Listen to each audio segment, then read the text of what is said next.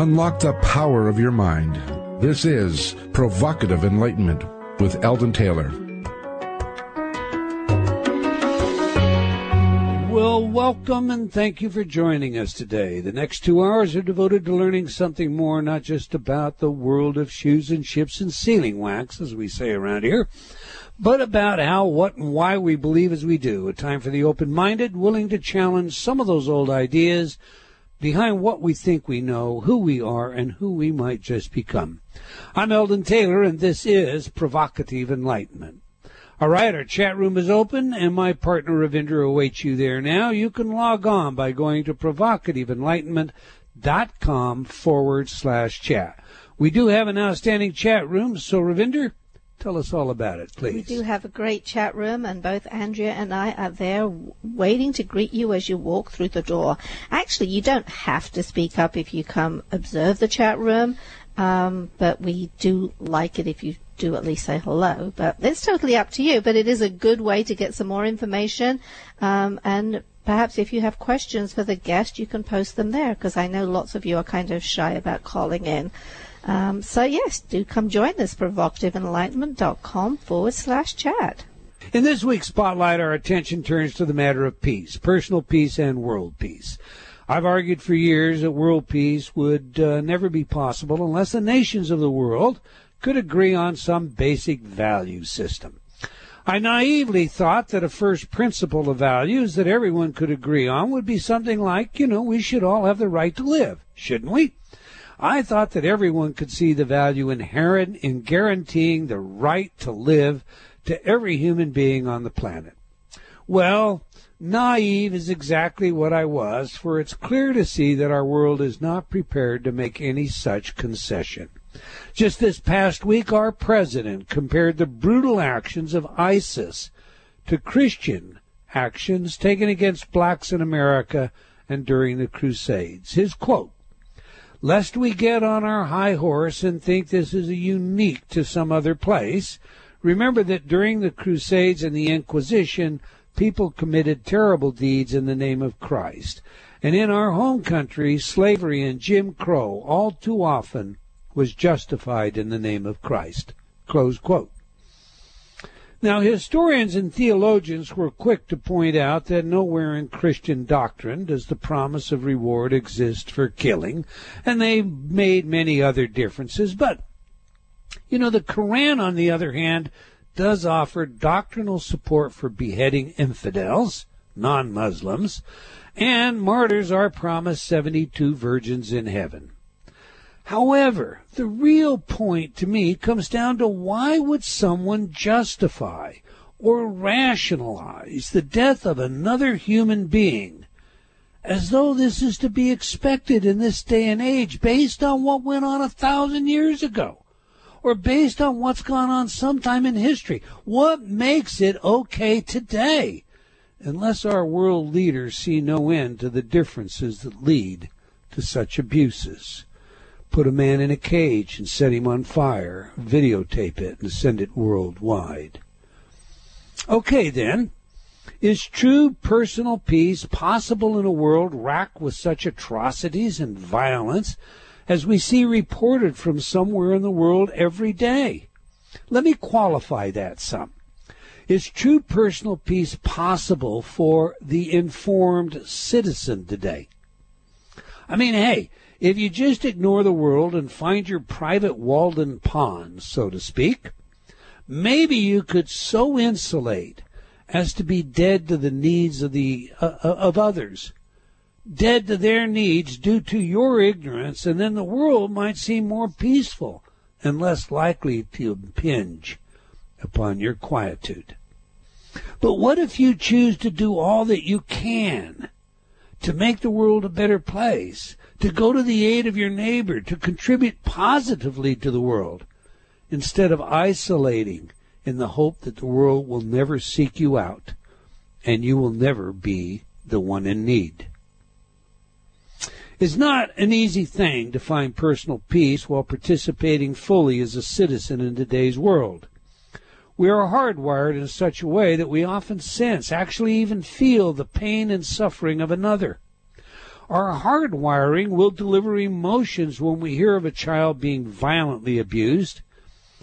But with the media and the systematic desensitization that goes on, showing traumas and tragedies and over again, we may well learn to override this mechanism. But that may be only dulling our empathy and diluting our resolve to act in a proactive fashion. My life has evidenced to me that personal peace is best achieved when we know that we have done our level best to make a difference, one person at a time. Indeed, I was recently asked, how do you know your life has any meaning? My answer is simple. You know when you can look on your life and find that it has made things easier for others. My peace comes when I meditate or put my head on the pillow at night and know that I have done all that I can, so the rest is up to God. My peace comes when I seek forgiveness for my errors and weaknesses, knowing that in the next moment I will do my best to live the life that in some small way makes a difference. Where does your peace come from? Your thoughts on this one, Ravinder? You know, your spotlights have so many different angles that there's lots of different places that you can go and talk about. When it comes to religion and world peace, I have decided, I've told you, often enough that I don't believe in formalized religion at all. I think there's too many issues that can come up, at least for me. So I dropped out of formalized religion. But if I had a religion at all today, it would be one that just preached life, liberty, and the pursuit of happiness for everyone. And that's why I am so proud to be an American today, because that is the most fundamental concept. And I think that is something that we should all say is a definite. Everyone should have that. And if someone is trying to deprive others of those, of life, liberty, and the pursuit of happiness, then they need to go. And I can get very upset about some of the stuff that is going on in the world right now. I think we're actually being desensitized to some of these atrocities that occur. And the way I see all of that would be every time someone is killed for being an American, then we have been personally attacked. Me, my family has been attacked. So when Ambassador Stevens was raped and killed, well, that happened to him because he's an American, because he's representing us. And that's not acceptable. It's all to do with extended family. That attack on him was an attack on me or someone that I care about, and I think we need to stand up and do something about it. I'm not one of these people that thinks, well, just create happy thoughts and everything is good in my world. And yeah, to go back on that old one, having my clean sheets isn't enough when I hear about that poor Jordanian. I mean, I don't know much about him. He's Muslim, but just a different kind of Muslim. I don't know, but it doesn't matter. It's wrong, wrong, wrong. And the world has to speak up in order for there to be real change. It's not going to be... Well, I certainly agree with that, and I don't think justifying the actions based on somebody else, well, whatever. Let's not get political. Moving on. Every week I read some of your letters as our way of paying respect to the very important role you play in making this show successful. Last week our guest was Lorna Byrne, and we spoke about her life with the Angels. Abraham wrote, I just love Lorna. She is so sincere. CB commented, I like the interview with Lorna Byrne a lot. I hope that what she is speaking about is true. Guess none of us will really know until we experience it ourselves. RK wrote, there's something about Lorna's interview that just sounds really genuine and inspiring. I would have liked to have had more specific kinds of answers as opposed to general ones, but I have a feeling that this speaks to the fact that she's not trying to give convenient answers. Amity wrote, I love that lady. I have read all of her books. Teresa wrote, I saw her speak in Glasgow. Received a blessing on my forehead from her. And just a few minutes ago, while tidying up a storage cupboard, found her gifted, signed prayer card. Great timing, Eldon. Yeah, that is really pretty good timing, isn't it? Michelle wrote, love her. Cindy wrote, if this woman is not the real deal, then I'm not alive. She's amazing. Jan wrote, your shows never disappoint. Edith wrote, I loved your newsletter this week. It inspired me to try again when I had given up. Thank you for what you do. You know, thank you, Edith, and all of you out there for your letters. But for all of you, our newsletter is free and generally packed with resources and ideas for living a better life. So if you're not on our mailing list, join today. Just go to Eldon Taylor, E-L-D-O-N, EldonTaylor.com, and choose free newsletter. Mike wrote, I must compliment you on your InnerTalk technology. I approached it with great doubt, and yet I have seen it work so quickly that I am coming back for more. Roxana wrote, I love Eldon's work. I particularly love his recordings, Have It All, and Soaring Self-Esteem. He is always affirming me being the best that I can be. Lois wrote, I've been using your InnerTalk CDs for a few weeks now, and I can't begin to articulate the changes in my life. Dr. Taylor's technology is an amazing gift, and I will be eternally grateful for them. I'm currently using the Success series and have begun the Genius Learning series, and lots of others relating to physical changes that I'm working on. I've applied to an MBA program that I've contemplated for many months, and I'm scheduled to take the GMAT later this month, which I am confident I will do well on. Many thanks to Dr. Taylor and InnerTalk. They're truly allowing me to create my heaven on earth. Well, we love that, Lois. Heaven on earth is what we all deserve. Thanks for your feedback. Now, this letter came in as a result of posting today's show. Mark wrote, Mr. Taylor, I recommend reading what the Bible says about death. Jesus was God in human flesh, and he called death a sleep. Death is an unconscious sleep until Jesus returns. Talking to dead people is not from God and is not subject to private interpretation. All right, well, we'll ask our guest about that today, Mark, and thanks for your feedback. All right, that's all the time we're going to take for letters today, but I do invite you to opine by sending your comments to Eldon, E-L-D-O-N, Eldon at EldonTaylor.com, or by joining me on Facebook, and I want to thank all of you again for your letters and comments. We truly do appreciate your feedback and continued support. Now to this week's show, Induced After-Death Communication, a therapy for healing grief and trauma with Dr. Alan L. Botkin. Dr. Botkin received his Doctor of Psychology degree from Baylor University in 1983. For the next 20 years, he worked in private practice and as a staff psychologist for the Department of Veterans Affairs in the Chicago area. He is currently the director of the Center for Grief and Traumatic Loss in Libertyville, Illinois. His copy reads, quote, while some people call me Dr. Botkin, most of my patients call me Dr. Al. I like that because it is less formal. People who know me would never say I am formal. I am actually the opposite of formal and perhaps to a fault. I'm a licensed clinical psychologist. My doctorate is from Baylor University. After earning my doctorate, I worked for 22 years treating combat veterans with PTSD in a VA hospital. First and foremost, I am a trauma expert. I have done nothing but treat trauma and profound grief for about 30 years. During that time, I treated people who suffered from horrors that other people cannot even imagine. That is what I have done and what I still do. Believe it or not, I feel I have the best job on the planet. To witness people on a regular basis turning tears of suffering into tears of joy is all I need to keep going and loving what I do. Close quote. All right, on that, let's get him in here. Welcome to Provocative Enlightenment, Dr. Alan L. Botkin. Hi, Eldon. Thanks for having me on the show. Oh, it's indeed my pleasure, sir. We've been looking forward to this. You know, I kind of have to, start out this way. We attempt to get three things from our guests. Uh-huh. Who is the messenger? What is the message? And how do we use it? So to begin, if you will, tell us about yourself. What was your childhood like? Were you popular in school, athletic, involved in extracurricular activities, and the like? Who was Dr. Al when he was a boy? Well,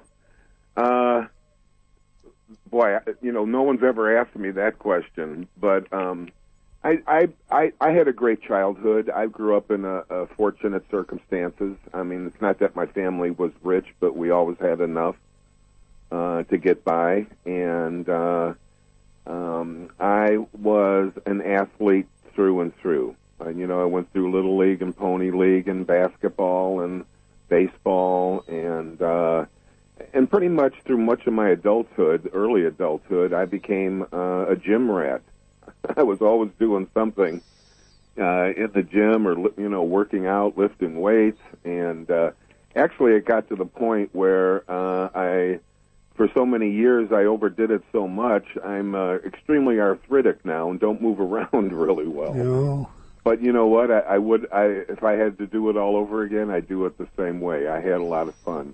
As a matter of fact, I remember it was the first day I realized I couldn't even go out on the basketball court anymore. My back just couldn't handle it. I think it was the very next day I started writing my book, so I found something else to get myself involved in. Well, that's good. It's a great book, and we're going to talk about the book in depth today. But I have to ask this because of the nature of your book. Were you raised in a religious family?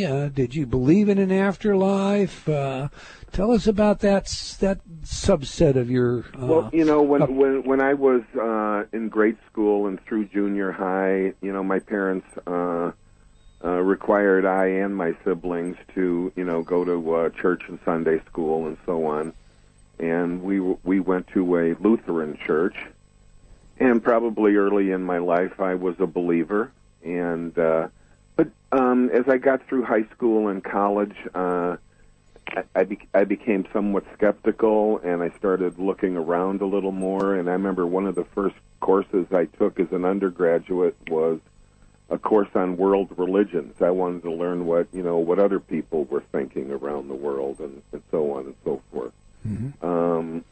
So I guess I see myself not as a formally religious in any way at this point in my life, but I do have strong personal spiritual beliefs, and I like to think that the beliefs I do have are evidence-based. So okay. It's a little more of a kind of a scientific kind of point of view on all of this stuff. Right. Your career has specialized in treating grief and trauma. Right. The kind of stuff a lot of people just run away from. They're not interested in even hearing about it. Right. Just bury my head and forget about that. Right. And you've dealt with this, firsthand. You heard today's Spotlight. Yep. What say you when it comes to finding personal peace in a world racked with the horrors that exist out there today? Oh, boy. I think that it's all about relationships. And if we're judged on anything, it's how we treat other people. And people familiar with the near-death experience know that the life review is an important part of that near-death experience. And in the life review, people experience every moment in their life, every feeling they had in each moment, and the feelings they caused in other people. They actually feel those other feelings that other people had. And that's it can be viewed as a judgment that we all go through. It sort of suggests the idea that many of us have that we're separate entities isn't true, that we are all in some ways very fundamentally connected to each other. And the only thing we're judged on, I believe, from what I can gather from near-death experiences and after-death communications, again, is how we treat other people. That's all that matters. But that idea is central to many religions as well. I mean, it doesn't contradict religion. So if I may, you're basically saying you're going to find personal peace when you make other people's lives easier. Kind of what my bottom line was, or not? Absolutely. When I heard you talking about that, from where I'm coming from on this, I absolutely agree. It's all about helping other people. It's all about being good to other people. It's all about treating other people how we would like to be treated. Absolutely, and I think that is the way to a world peace. Whether people are anywhere close to accepting that is another issue, but I think that would be the only way to achieve it. It's difficult when you want to think of, my background, my use of my education was largely in criminalistics. So when you think about maybe this nation should be a world police force and see that these atrocities don't happen, but then you think about what's involved in that, the actual mechanics of it. Right. And it's really a balancing act to be in the world and do your very best to want to help others, including eliminate these atrocities, while at the same time maintaining that place where, we can say we have equilibrium and we feel at peace. Have you found that to be a major issue in dealing with trauma victims? Absolutely.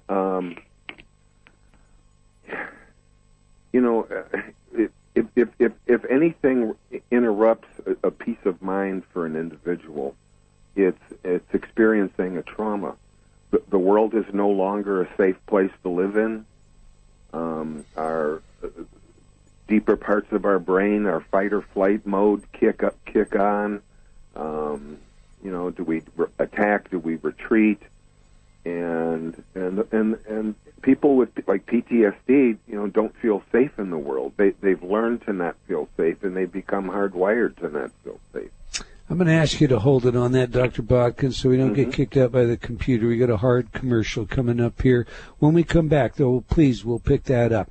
We're speaking with Dr. Alan Botkin about his life, his work, and his book, Induced After-Death Communications. A great read. You're going to want to get your hands on it. You can learn more about him by visiting healingafterthewar.org. Remember to join Ravinder and Andrea in the chat room. You can do that by going to provocativeenlightenment.com/chat. Do stay tuned. We'll be right back. You're listening to Provocative Enlightenment with Eldon Taylor.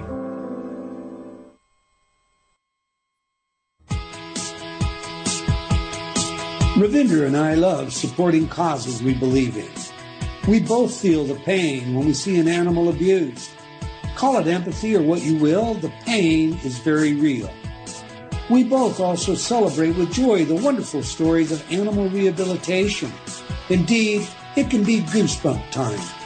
We urge you to get involved and lend aid to your local animal shelter, or in the alternative, make your donations to the Humane Society of the United States. You can read about their work and make that donation by going to www.humanesociety.org. You can make a difference, but only if you act. Thank you.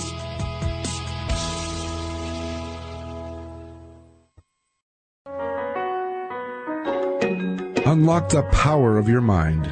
This is Provocative Enlightenment with Eldon Taylor.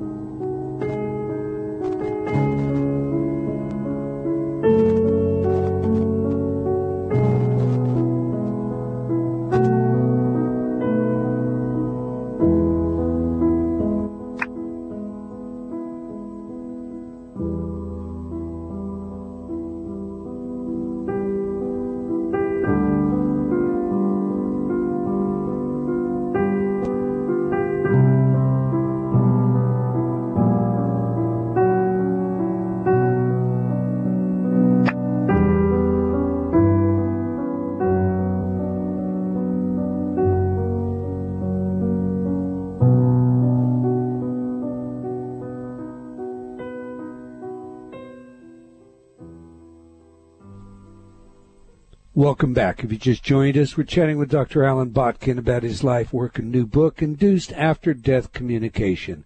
Now, we ask our guests for 3 pieces of music, songs that have some special significance, real meaning to them. Music is capable of eliciting very strong emotional states, indeed, even arousing comatose patients. And our favorite music can say a lot about who we are. So now we just played Beethoven's Moonlight Sonata.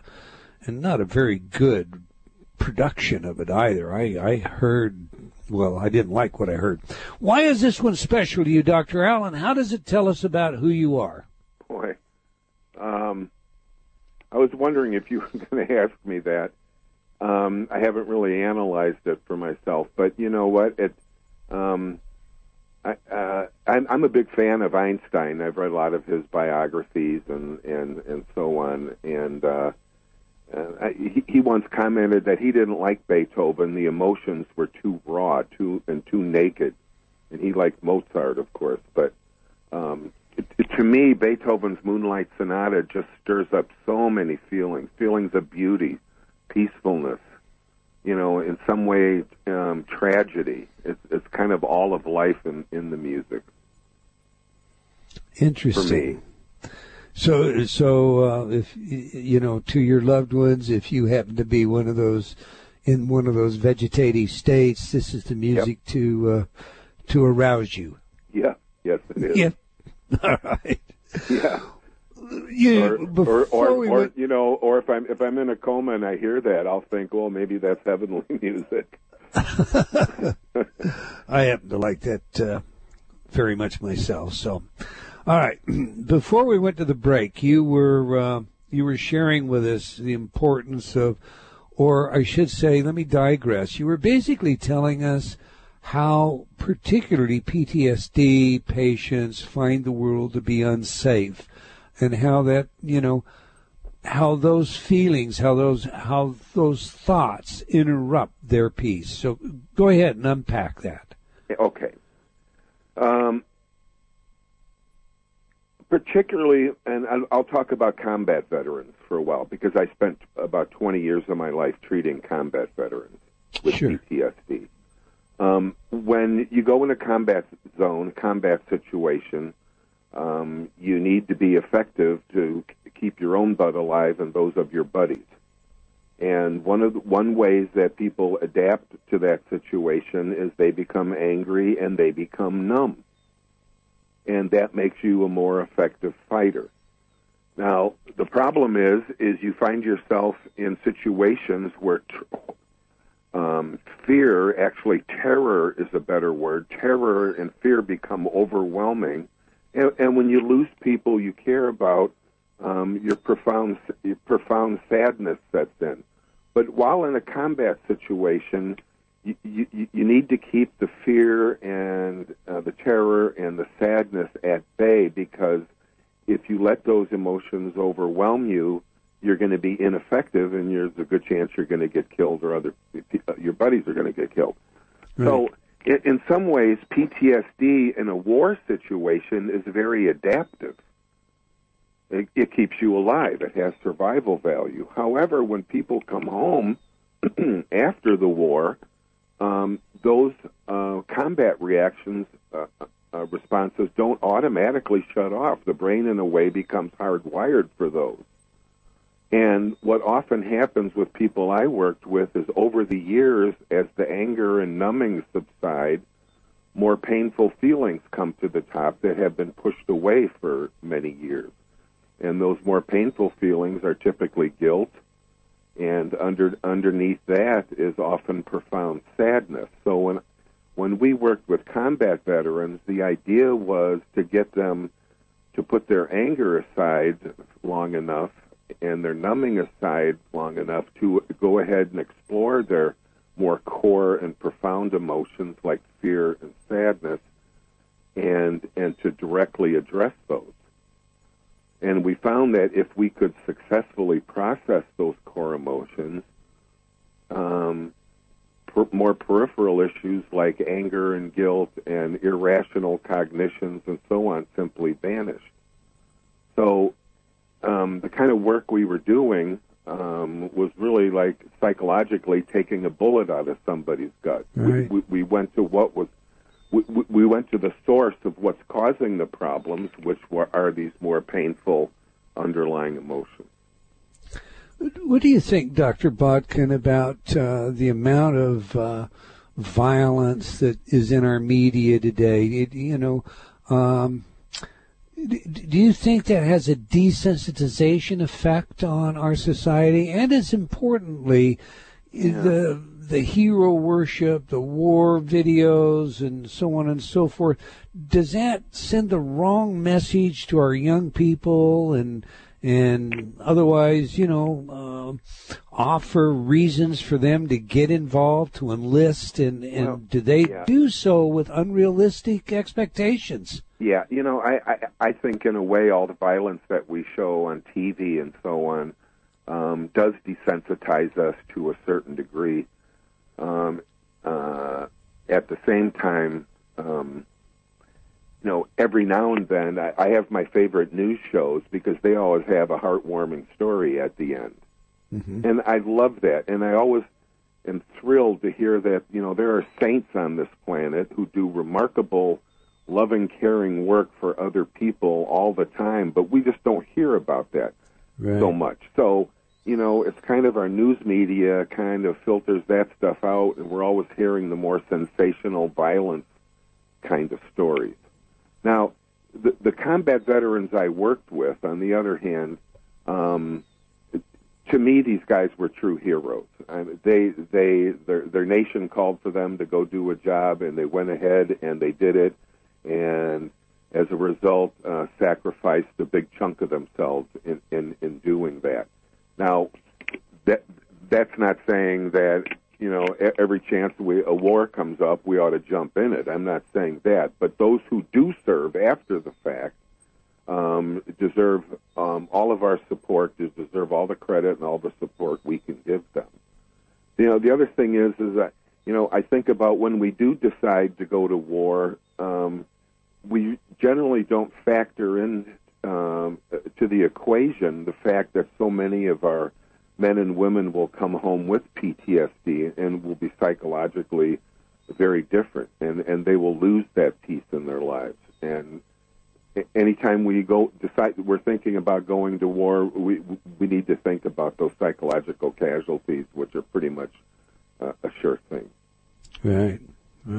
All right. Let's turn more towards your training and your book and the difference thereof. I mean, you're trained in the classical behaviorist schools, as I understand it. Originally.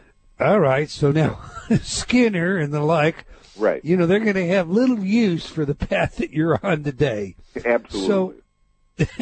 So, let's tell us that story. What on earth took you from the behaviorist world of conditioning to the more, ephemeral world? When I started out as an undergrad, I was at the University of Kansas, and some of the most radical behaviorists in the world were grouped there. And, of course, they had their own department. They weren't in the Department of Psychology. But they would come and give talks at our classes and stuff, and I was fascinated by it. They claimed all you needed to know were the environmental contingencies of behavior. That's all you needed to know to understand and then treat people who had problems. Right. And it seemed so neat. It seemed so nicely tied off with a nice bow on the top of it, and everything just seemed to make more sense. It was simpler. It was scientific. And we were going to give up on all that old-time thinking that was just more mythology than anything else. And so now we had the science of psychology. And then over time, primarily in working with patients and clients in different settings, as I went through my training, it really came to a head when I began working at a VA hospital as soon as I finished my degree from Baylor. And here I am, a fresh young doctor of psychology, and, I thought I had everything figured out. And all of a sudden, I'm working on a PTSD ward. And it seemed really obvious to me right from the beginning that the problems these poor guys were having had nothing to do with environmental contingencies and reward systems. It had to do with private mental events. They were reliving the war in their heads. And there's no amount of reward or punishment or negative reinforcement or anything that you can do to change that. I realized we had to get inside their heads. And, of course, behaviorists thought that, getting inside people's heads and finding out what was going on there was unscientific. So that's why they stuck with the environmental contingencies. Right. But if I was going to help these poor PTSD people, and I had to get into their heads and find out what was going on. Okay, so now, here you are. You're going to get into their heads. Tell us about the first time you had any reason at all to think about the value in therapy to speaking to folks on the other side. Something, Well, first of all, I'm going to put a slight disclaimer on this right at the beginning, so in case I forget later. Okay. This whole after-death communication thing is something I completely stumbled into, and it's somewhat of a story. It's going to take a little bit. That's fine. We've got the time. I want the story. Wonderful. But at the same time, to this day, I don't claim that the experiences my patients are having prove anything about the afterlife. All I am saying is that when people do have these experiences, they're healed to a degree that people in the field had not thought was possible prior to all right. that. Let me so make it's sure all about the healing. But anyway, let me make sure on this disclaimer that I'm understanding you. For Yeah. years and years, I have said it doesn't matter when you do a past life regression whether or not that individual, patient, if you will, client, actually lived that prior life if they find a healing benefit as a result of it. Is that what you're saying about your... Yeah. Okay. So, Again, I work with people with horrendous traumas, horrendous grief issues. I worked with a woman who came home and found her daughter hanging by her neck dead in a closet, her 16-year-old daughter. That's the kind of stuff I've been working, and then combat traumas. So my only motivation and my only claim is the motivation is to help people who suffer. And what I'm claiming is that these experiences and this IADC procedure, that's what the book is all about, brings these people to a feeling of peace and acceptance. Right. That's all I claim. And we have published research that supports that and so on. I'm familiar with that. Okay. So, all right. Now with the disclaimer in place, tell us how it happened, how it came about. Well, we had been doing a therapy called exposure therapy for a number of years on the PTSD unit. This is an inpatient unit, so it's people with really severe PTSD, combat PTSD. And the idea with exposure therapy was you get your patients to talk about their traumatic experiences in a safe and supportive environment. And the idea was, with that sense of safety and so on and support around them, over time, their repeated exposure or talking about the traumatic event would, the intense emotions would ease off over time. And we were finding that was true to some extent, but the work we were doing was absolutely horrific for our patients because we had them reliving their traumas, and the effect of doing that was very small. They weren't getting a lot of benefit out of it. Then something new came along in the early 1990s called EMDR, or eye movement desensitization and reprocessing. And that involves what it looks like is you have the patients follow the therapist's moving hand from left to right, so their eyes are tracking left and right, while at the same time they're privately attending to their trauma. And what happens is it was found that the brain rapidly processes through that trauma, and there's a lot of neuroscience behind it, which shows that pre and post EMDR, completely different parts of the brain light up. And what happens as a result is the reliving component, which is what a traumatic memory is. You just don't remember an event; you also relive it emotionally.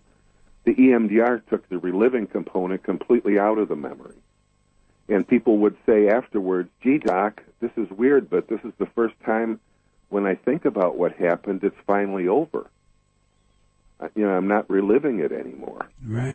And we have a lot of neuroscience that supports those very consistent reports. So anyway, I'm playing around with variations of this EMDR sometime in the early, mid-'90s, and because some of it didn't make sense to me, and my intent was just to make this EMDR work more efficiently.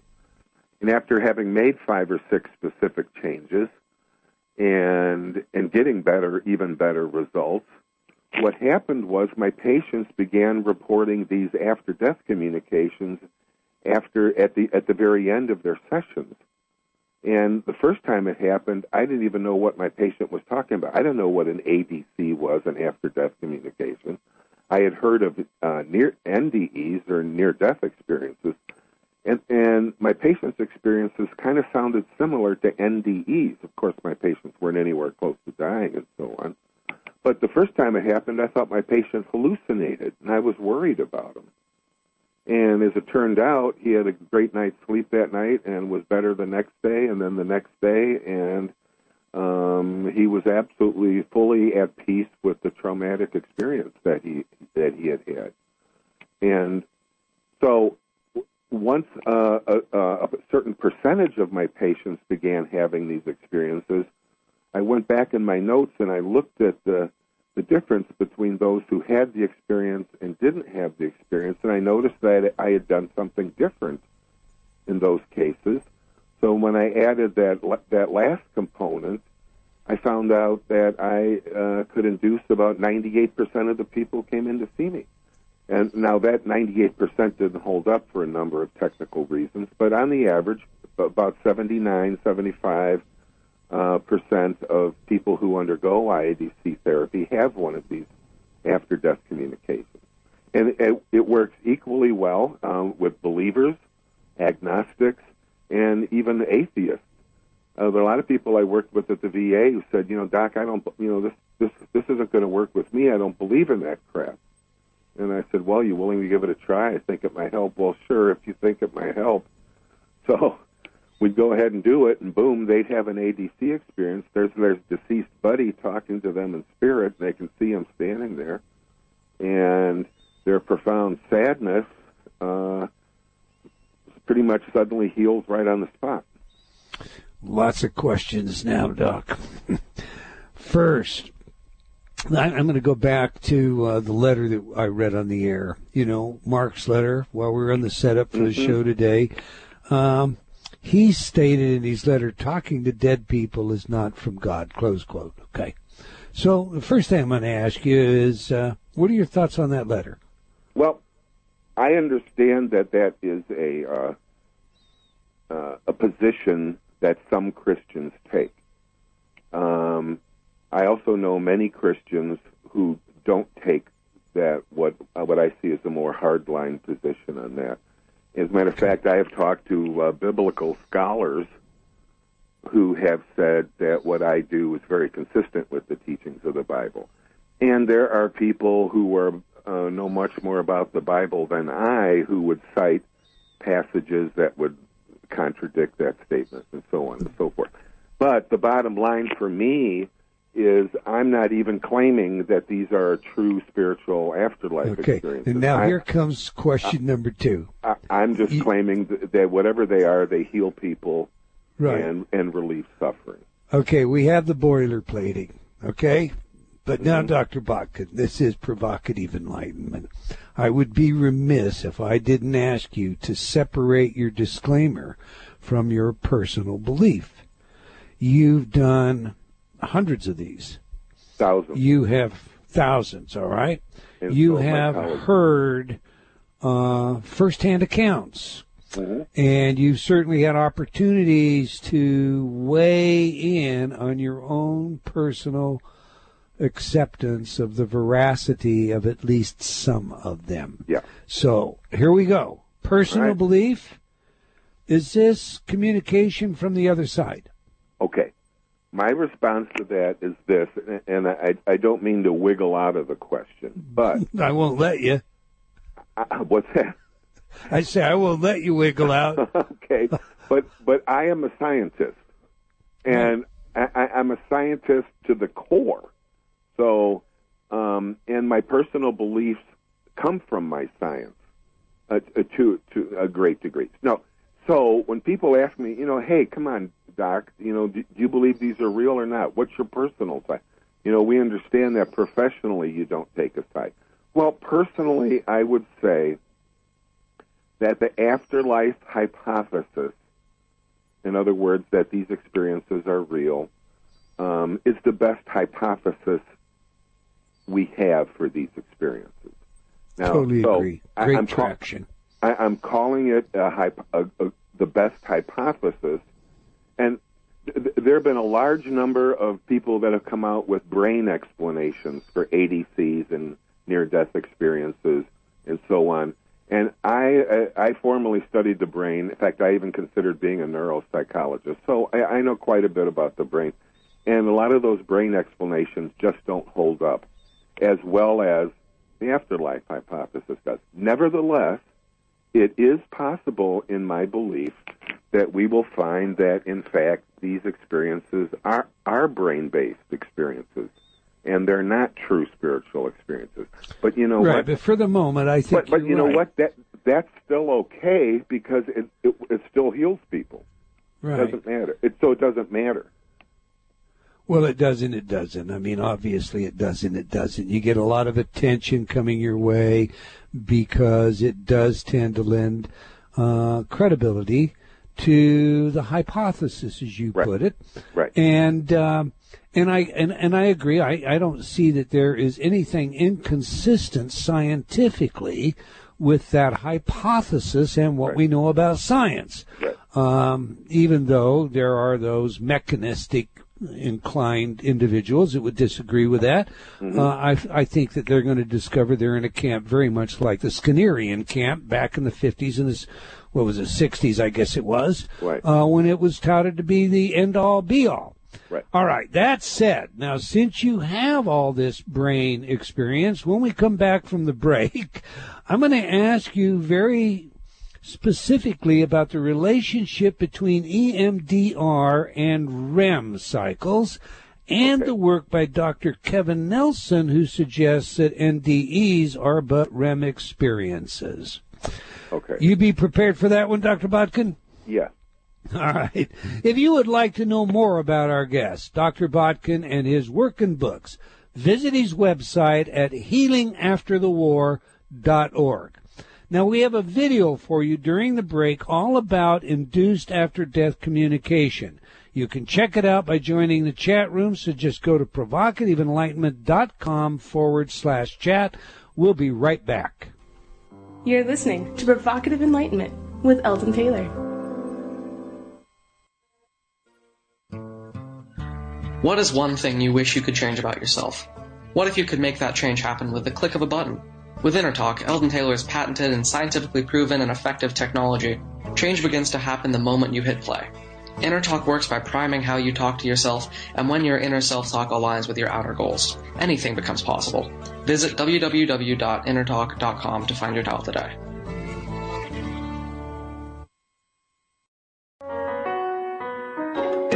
Unlock the power of your mind. This is Provocative Enlightenment with Eldon Taylor.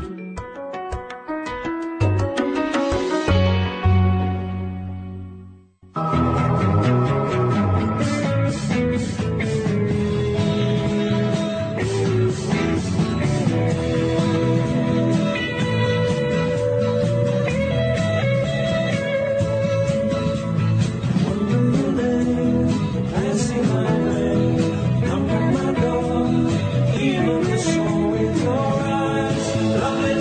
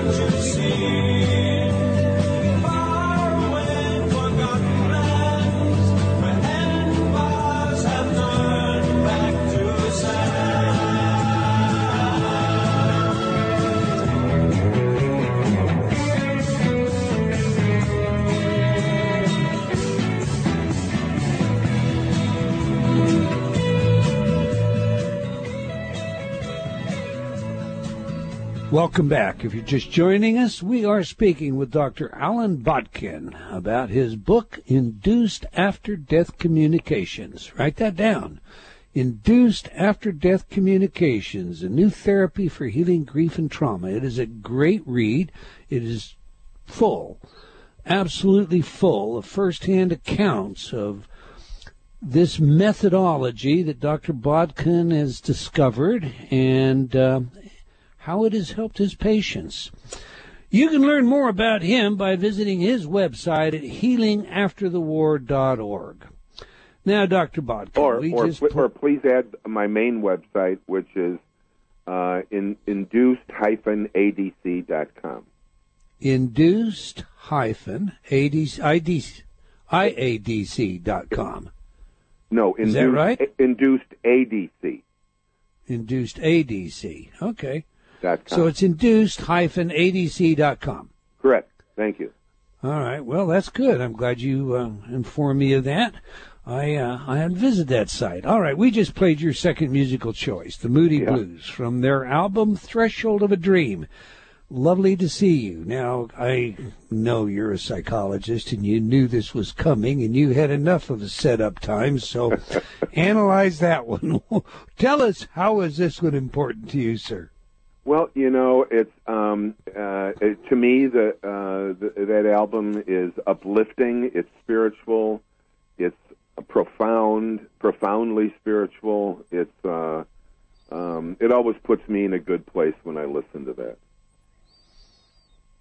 Well, that's a good enough reason, I suppose. When was the first time? How old were you when this music was out, and how do you relate to it? Well, I remember being in a dorm room in college. And a friend of mine said, do you like the Moody Blues? And I said, who's that? And she put on this album, I think, and I thought, boy, I really like that.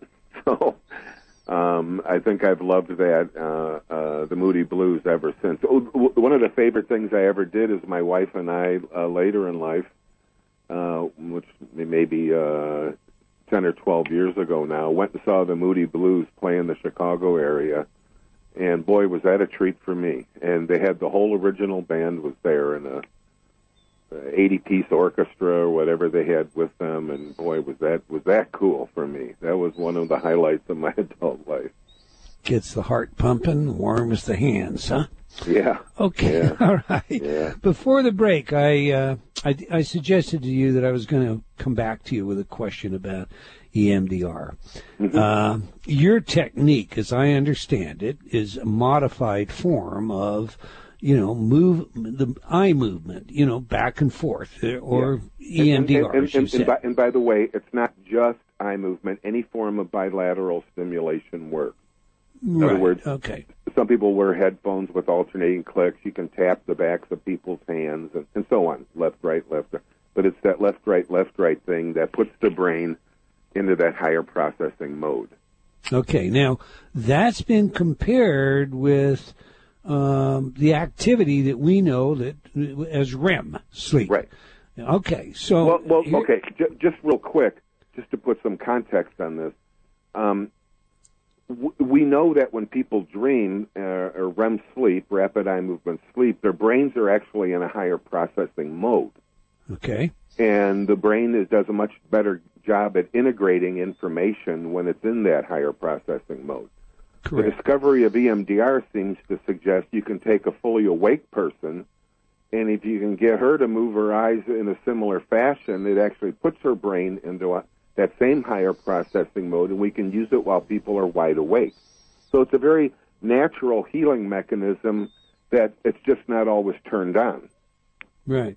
Okay, so, but bottom line, we associate REM with dreams.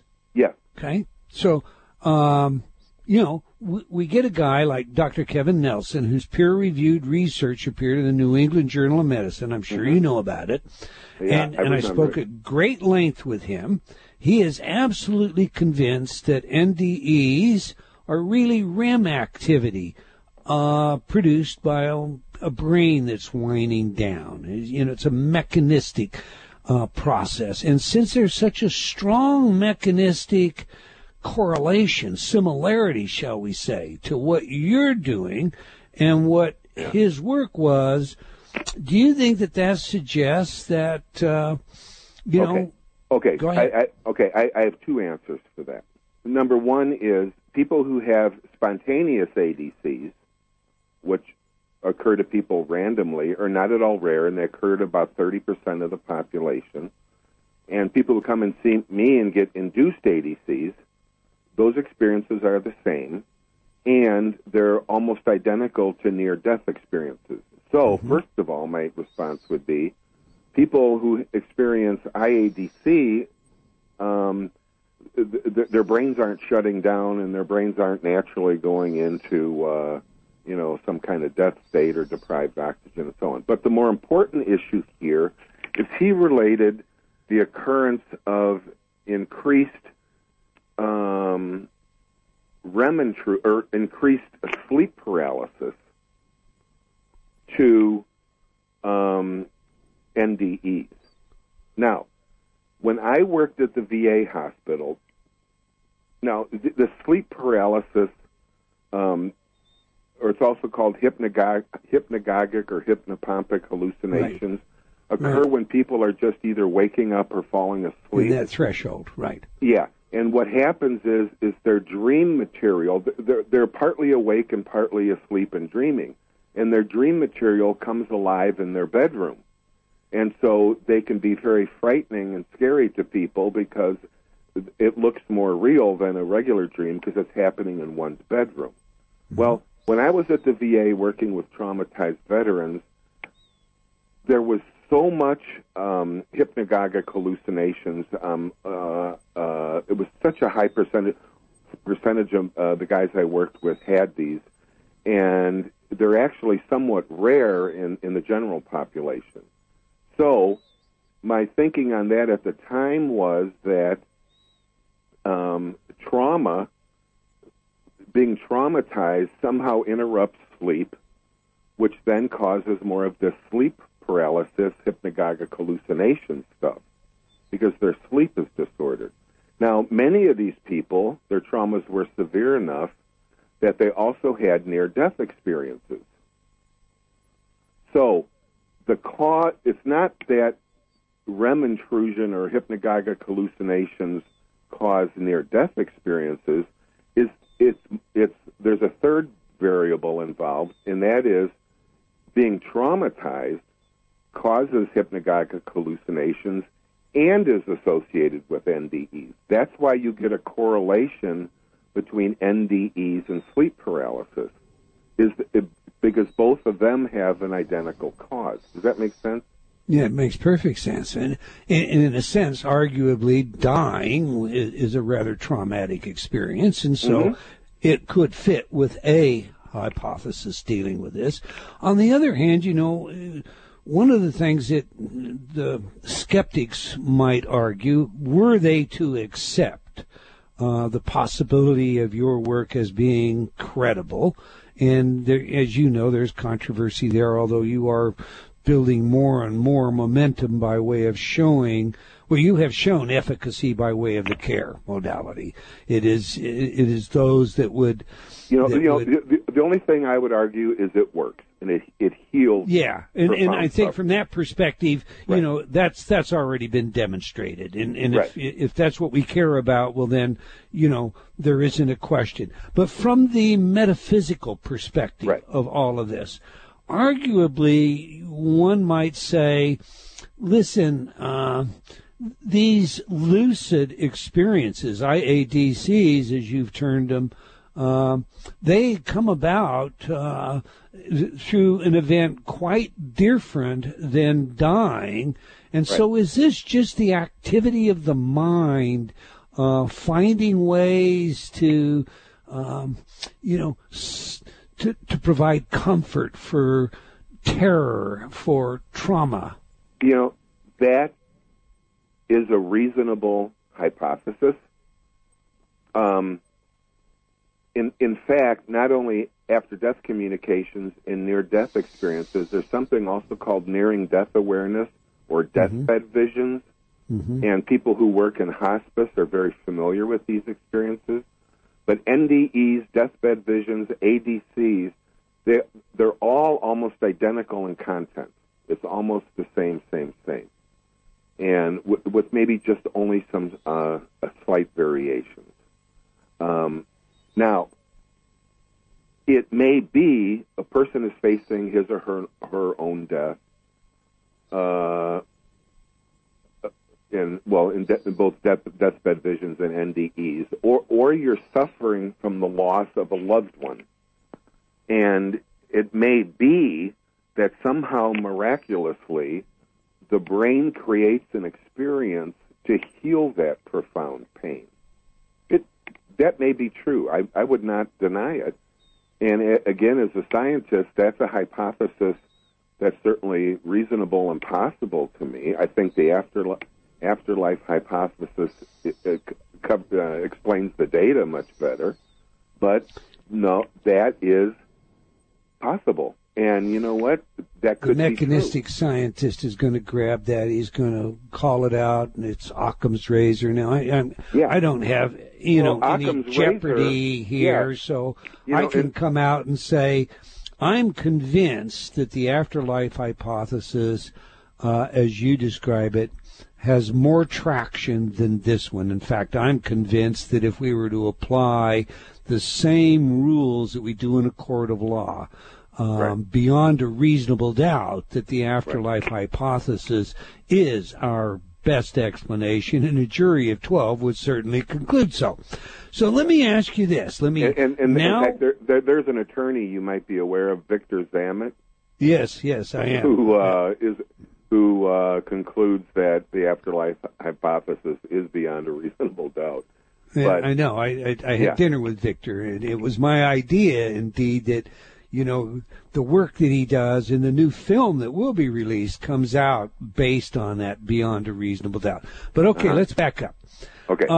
Let's say that you wanted to give support to the afterlife hypothesis. You now were going to become a protagonist for that. What evidence from your personal experience could you marshal up that would support that hypothesis? We've attacked it. How about supporting it? What can we do there? Well, I actually wrote a paper on this once, and I think I had about 8 different reasons, and I might only think of 2 or 3 right now. Okay. But first of all, it doesn't matter what a patient's belief system is. In other words, near-death experiences, after-death communications are the same regardless of what your beliefs are. It's cross-cultural. So you could be Buddhist, Taoist, Shinto, Absolutely. Christian. And it's pretty much the same. Sometimes they use different words to describe the same thing, but essentially these experiences, and including deathbed visions, are all identical across culture. Now, generally, when the brain produces experiences, it's kind of like looking at a Rorschach or an inkblot test. We tend to put things into an ambiguous situation that we think belong there, that are based on our beliefs and expectations and so on. That's how human perception works. Mm-hmm. So the idea that there is universal consistency with these experiences is one of the strongest arguments for the afterlife hypothesis. Now, on the other hand, I suppose someone could argue, well, if it's brain-based, all humans are essentially wired the same way, so when we're in a stressful situation, that kicks up in a way that's very similar, across people. But, there are other things that happen. For example, when people have ADC experiences, IADC experiences, they generally don't get what they want or wanting or what they expect the experiences is going to be like. It always comes across as somewhat unanticipated and even kind of surprising, like, oh, I didn't think my deceased father would say this or say that. Sometimes my patient even disagrees with the advice from the deceased. For example, I worked with a guy who he and his wife were divorced, and it was related to the death of their son and who blamed who and all that. And so he left his wife, and in the ADC with his deceased mother, the mother said, you need to reconcile with your wife and get back together. It wasn't her fault. And he, after the experience, he opened his eyes and said, I'm not going to do that. I had another guy who sometimes they don't understand the message from the deceased. One guy was asking his father for advice, and his father said, use your tools. And the guy opened his eyes and said, use my tools? I haven't worked on a car in 30 years, and my tools are rusting in the back of my garage. Why would he, tell me to start using my tools? So I induced the experience again, and he went back and asked his father what he meant, and his father said, not those tools, the tools you're learning in therapy. So if these are somehow brain-generated experiences, they would somehow a brain explanation would have to cover and explain all these contradictions and complexities that are actually pretty typical of IADC. Right. Of course, a Freudian could pretty well fit that last one into how, our unconscious, subconscious works. So, perhaps. I guess, Now there's another thing called their experience.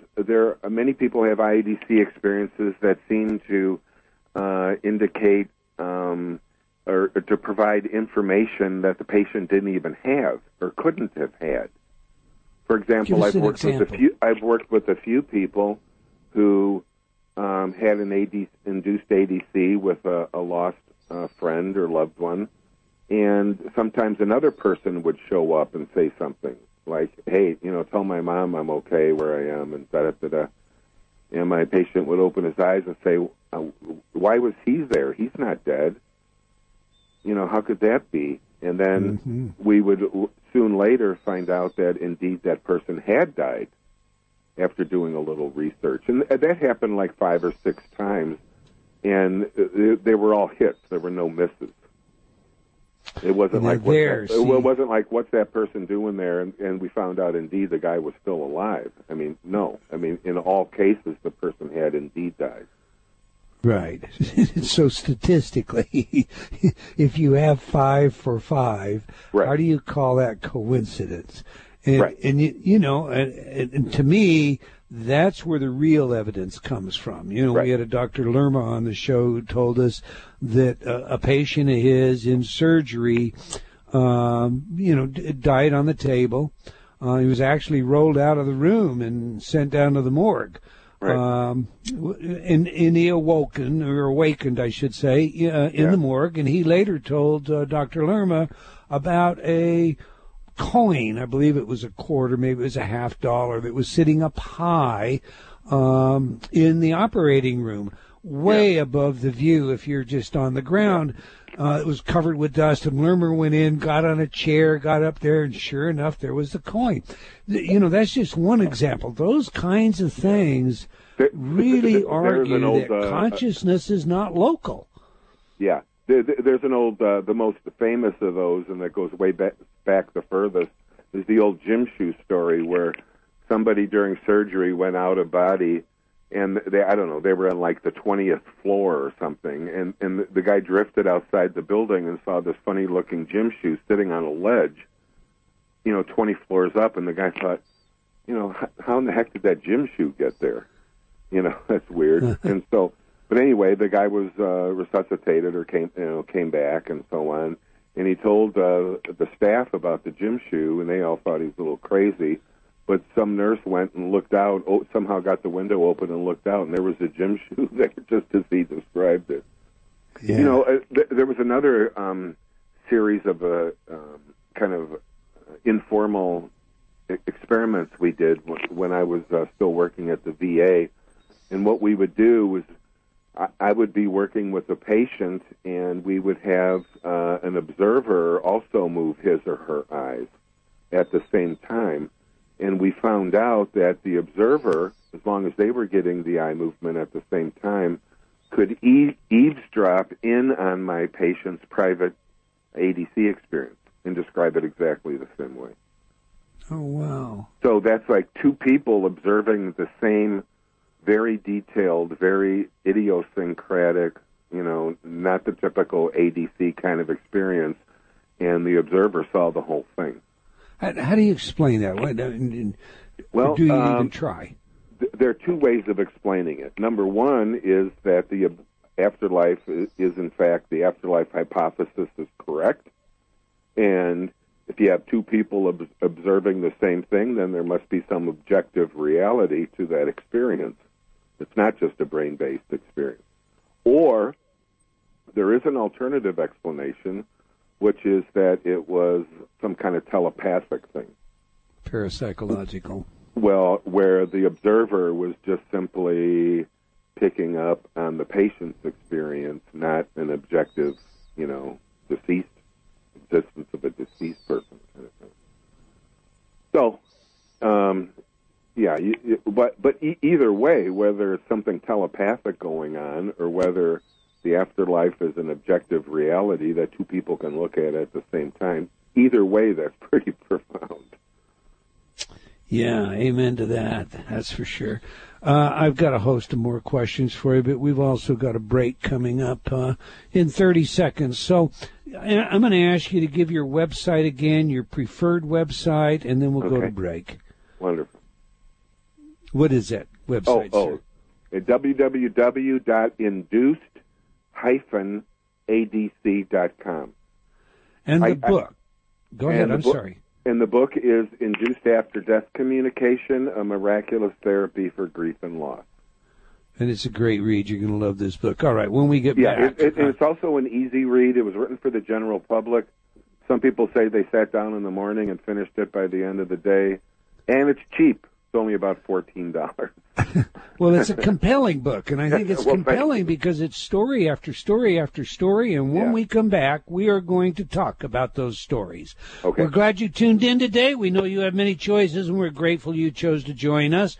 We love your feedback, so please join me on Facebook and or drop me an email at eldon@eldontaylor.com. I love sharing your letters and comments on the show, and that's a great way for you to participate. We'll be right back after paying some bills. You're listening to Provocative Enlightenment with Eldon Taylor. Hi, I'm Eldon Taylor, and you're listening to Provocative Enlightenment Radio. I'm so glad you could join me as we tackle those tough questions in search of the answers that really matter. But remember, this is a journey we are undertaking together, so I would love to hear your thoughts as well. Please send your comments to Eldon, that's ELDON, at eldontaylor.com.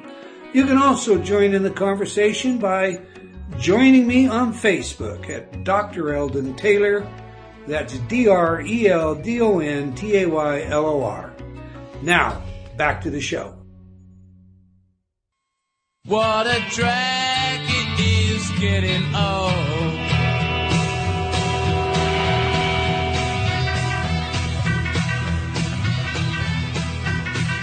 Kids are different today. I hear every mother say, mother needs something today to calm her down.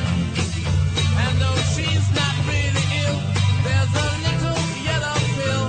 She goes running for the shelter of her mother's little helper, and it helps her on her way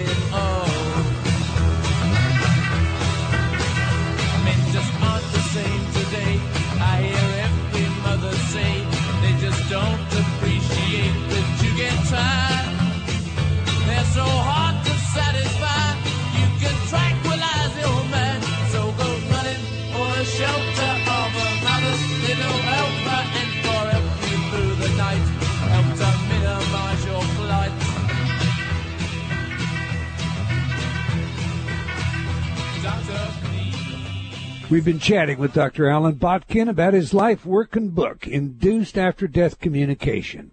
In this half hour, we will take your calls, so if you have questions of Dr. Botkin, give us a call or advance your comments and questions in our chat room. And remember, I love your feedback. A great place for that is on Facebook, so I invite you to join me there and let me know what you think of today's show. All right, Dr. Al, we just played the Rolling Stones from their album Aftermath, Mother's Little Helper. Yeah. Okay, tell us. Well, how does this one tell us about you? Well, first of all, I wish there was a little yellow pill that would make everything okay. It doesn't appear to be. There's also a big part of me that's just good old time rock and roll, and it goes way back to the '60s. I even like the old '50s stuff, but I'm old, and which fits with that song. It's a selection you picked. What a I drag don't think it is you're getting old. old. That's my favorite jogging music, rock and roll from the '50s. Yeah. And but it's just good rock and roll, and the whole album Aftermath is every song on there is good, and that's why I chose that one. Okay, well, but there's a rock and roll part of me, absolutely. That's the rock and roll part of you. All right, sir. Matter of fact, I remember being a very little kid, and I was over at my friend's house, and they put on Elvis Presley's Hound Dog, and I strangely found myself dancing. And I was like, oh, my gosh, this music makes me want to dance. You know?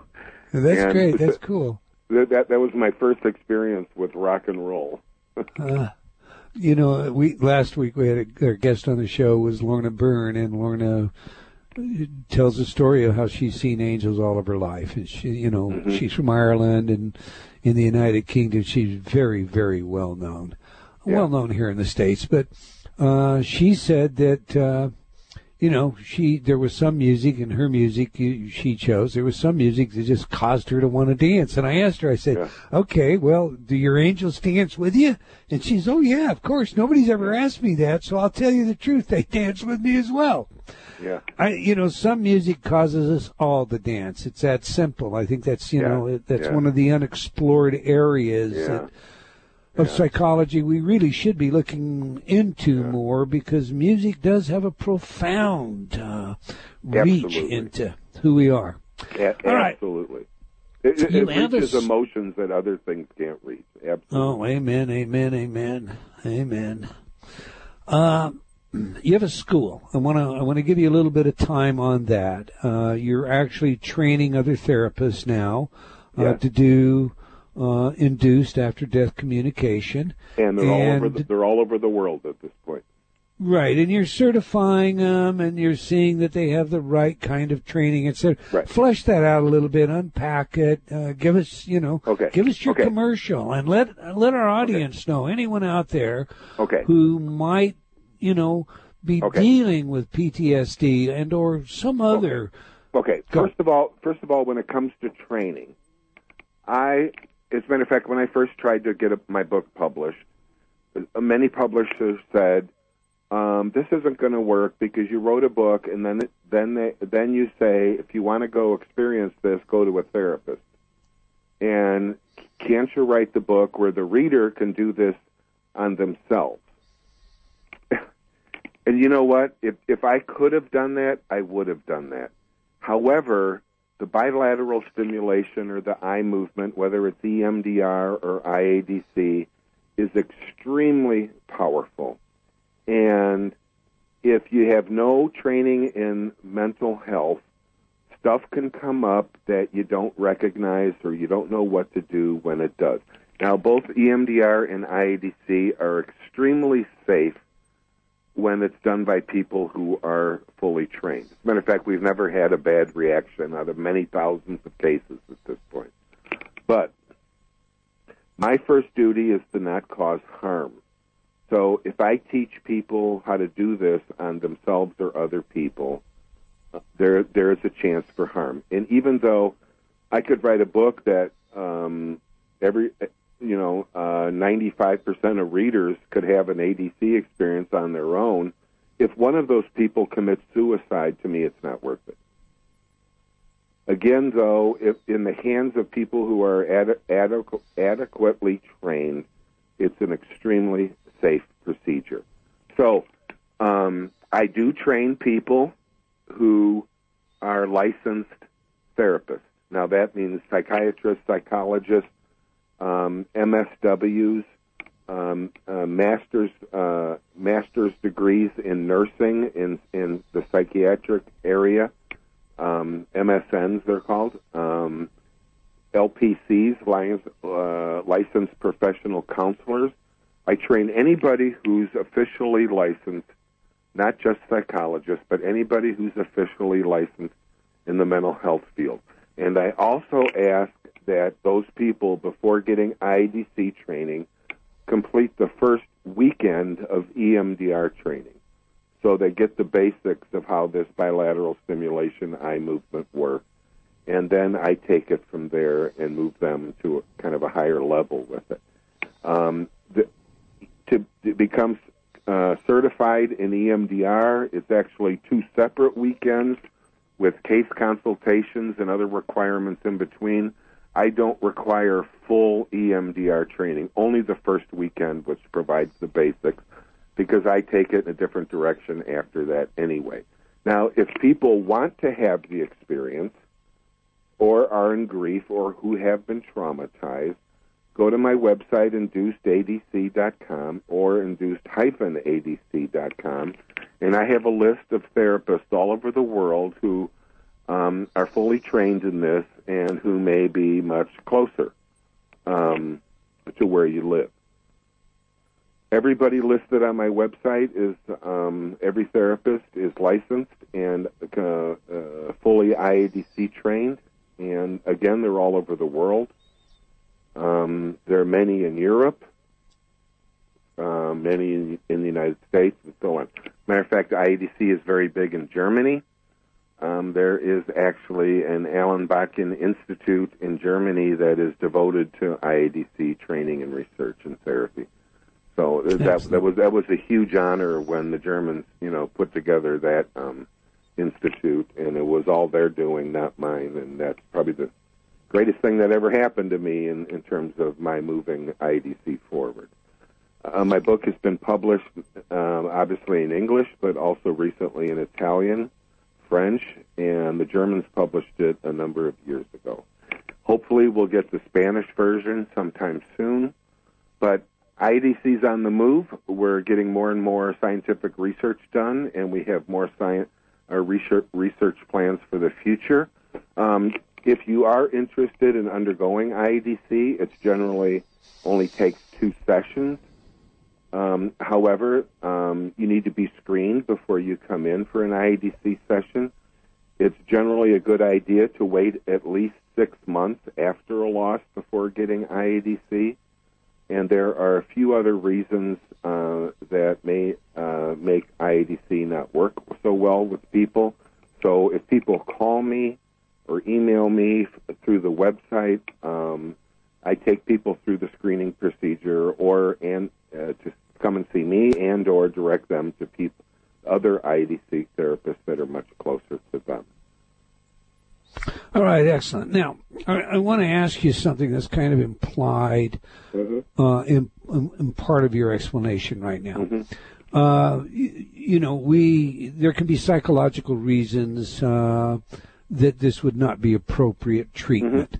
But there's also the possibility that someone encounters the dark side in their after-death communications. Have you had that occur? Believe it or not, I've done thousands of cases myself. I am in touch with IADC therapists all over the world. No one has reported a dark or evil or negative ADC. They've all 100% have been loving, healing experiences. No exceptions so far. Now, if one does come up, I want to know that, and I will tell people that, well, we did have one dark ADC, but so far, not at all. Do you think there is a dark side on the afterlife? It seems to me, again, this is hypothesis, based on both my induced ADC experiences and near-death experiences, that there is no dark side or hell. Doesn't seem to be a hell as we think of it and so on. And there's nothing dark about it. But there does seem to be a place that Raymond Moody called the realm of bewildered spirits. Mm-hmm. It's not a spiritually bright area. It's kind of gray, and people don't seem to be as in a state of, total joy as everybody else. And these are generally people who did a lot of harm to other people during life, which is probably the result, which I mentioned very early in the program, of the life review. These are people who hurt a lot of other people. And even though they're not in a dark, hellish place, they are in a place where they haven't moved on like other people, other spirits or other entities. Therapeutically speaking, for a moment, Dr. Bodkin, when you're dealing with someone who has lost a loved one, yeah, or you're dealing with someone post-traumatic stress disorder who maybe has taken many lives in the name of his country, yes, and you introduce the idea of an afterlife, there's a sort of cushion of comfort that's provided there. Okay. And as you explain the afterlife, it even becomes more comfortable. Okay. How do you think a secular therapist actually handles or deals with that element of the human psyche? Okay. As a matter of fact, most people I train to do IADC, kind of like me, believe that the afterlife hypothesis is probably the best we have going, but we don't have proof. Sure. Which, of course, is a mathematical term, not a science term. Right. But there was a social worker where I worked who was very good at IADC therapy, and he didn't really buy into it. You know what? It didn't matter. It didn't matter what he believed. His patients still had the same kind of experiences. Now, where was I going? What was the original question? How does that secular therapist deal with... Go ahead. I just gave you an example. Yeah, I just gave you an example of how someone who doesn't buy into this can still be a great IADC therapist. Right. And it really doesn't matter. In other words, the beliefs of the patients, the belief of the patients doesn't even matter. They're going to have an ADC experience whether they believe in the stuff or not, because they are naturally occurring experiences. And you know what? It doesn't matter what the therapist believes either. As long as that therapist takes the person through the protocol, the procedure, that person's clients are going to have ADCs the same way. It really doesn't matter. And that's what did you say? 85, 89, 88% of the time. I would say it's probably on the average now, given kind of recent information I have, I'd say 79 or 80% of people who come in for IADC have an ADC experience, regardless of their beliefs. About 80%.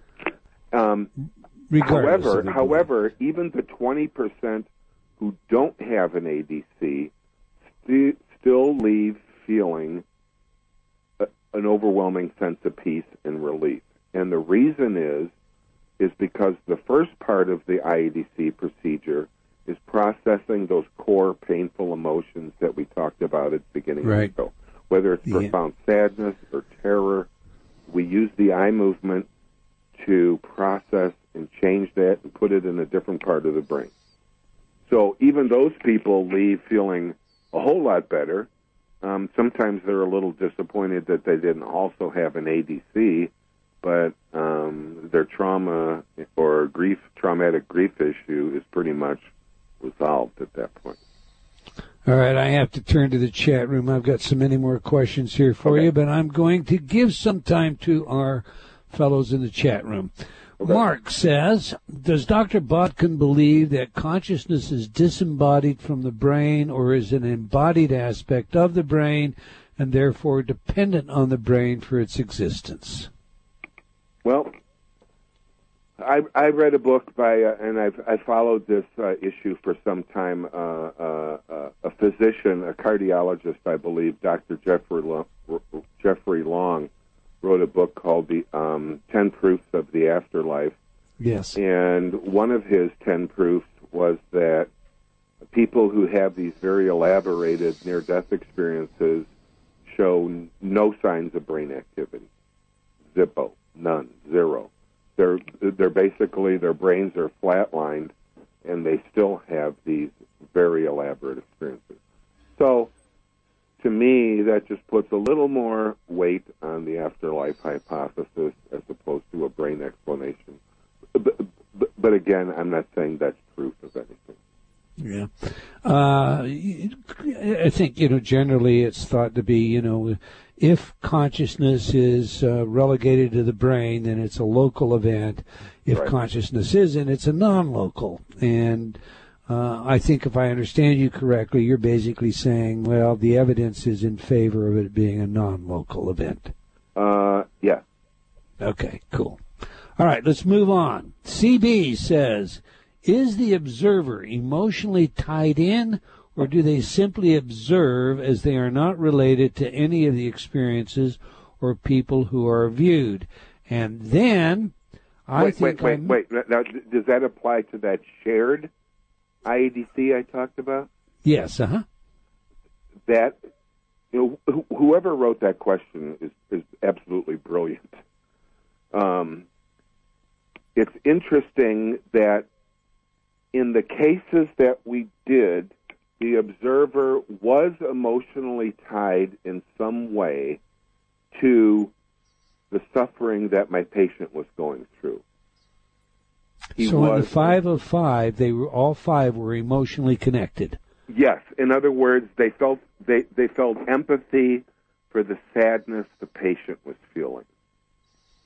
However, we tried to formalize this by doing an experiment in which the observer came in not even knowing what the loss was and being emotionally completely disconnected from my client or patient I was working on. And in those cases, it didn't work. Now, okay, now the 5 that it did work with, you say they had an empathic connection. Were they family, relatives, or could this just No. They just heard the story. Okay, all right. They just heard the story, felt bad for the client, and they were emotionally involved to some degree. However, when they came in and they didn't even know what the loss was, there was no connection by a third person. And that's an excellent question.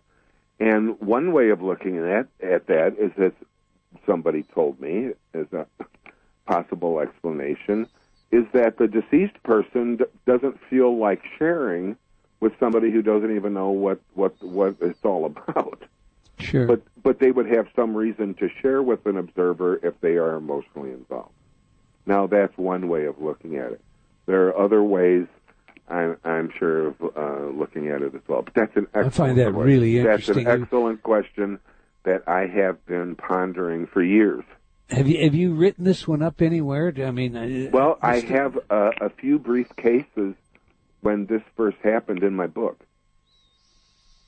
Yeah, I've read your book, and I guess I missed that part about the empathic connection and the absence of empathy. It may be under unusual experiences or something like that, but, it's not conceptually different from people who have shared near-death experiences or shared deathbed visions. Right. I've talked to hospice people or family members, is when their loved one died, they shared in their loved one's near-death experience.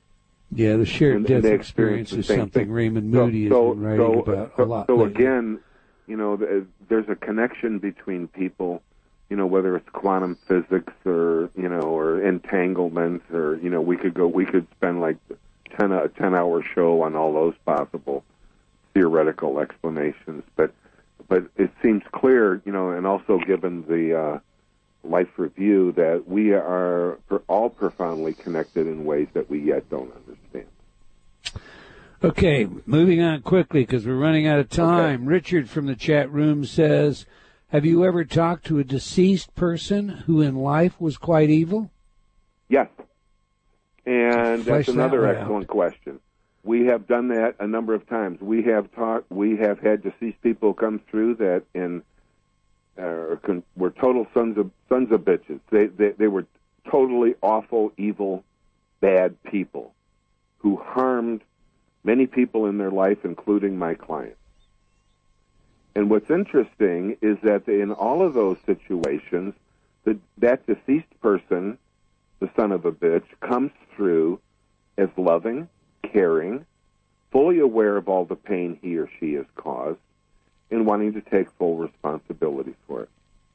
And the reason for that, which makes sense to me in terms of a hypothesis, is all deceased people have been through a life review where they experience the pain they've caused in other people. You don't get away with stuff. If you cause pain in other people, it's going to come back to you. And when you have your near-death experience in your life review, that it's going to be it's an eye-opener for those folks. All right, we're just out of time. Listen, everybody, get the book, Induced After-Death Communication, subtitle, A New Therapy for Healing Grief and Trauma, by Dr. Alan L. Botkin. It's a great book. Actually, there's an updated edition, and the subtitle is A Miraculous Therapy for Grief and Loss. All right, well, maybe that's why I didn't get to read what you had. And be sure to visit his website, induced-adc.com. All right, we've come to the end of another episode of Provocative Enlightenment. I want to thank our guest and all of you for joining us today. I hope you enjoyed our show and will join us again next week, same time and same place. And tell your friends, let's have them join us as well. And remember, if you have comments on the show, do please let us know. Okay, until next time, wherever you are in the world, remember, believing in yourself always matters. Provocative Enlightenment has been brought to you by Progressive Awareness Research and other sponsors. Provocative Enlightenment is a syndicated show and appears on other networks. For a schedule of show times, visit provocativeenlightenment.com. If you're interested in becoming a sponsor, write to Eldon at eldontaylor.com.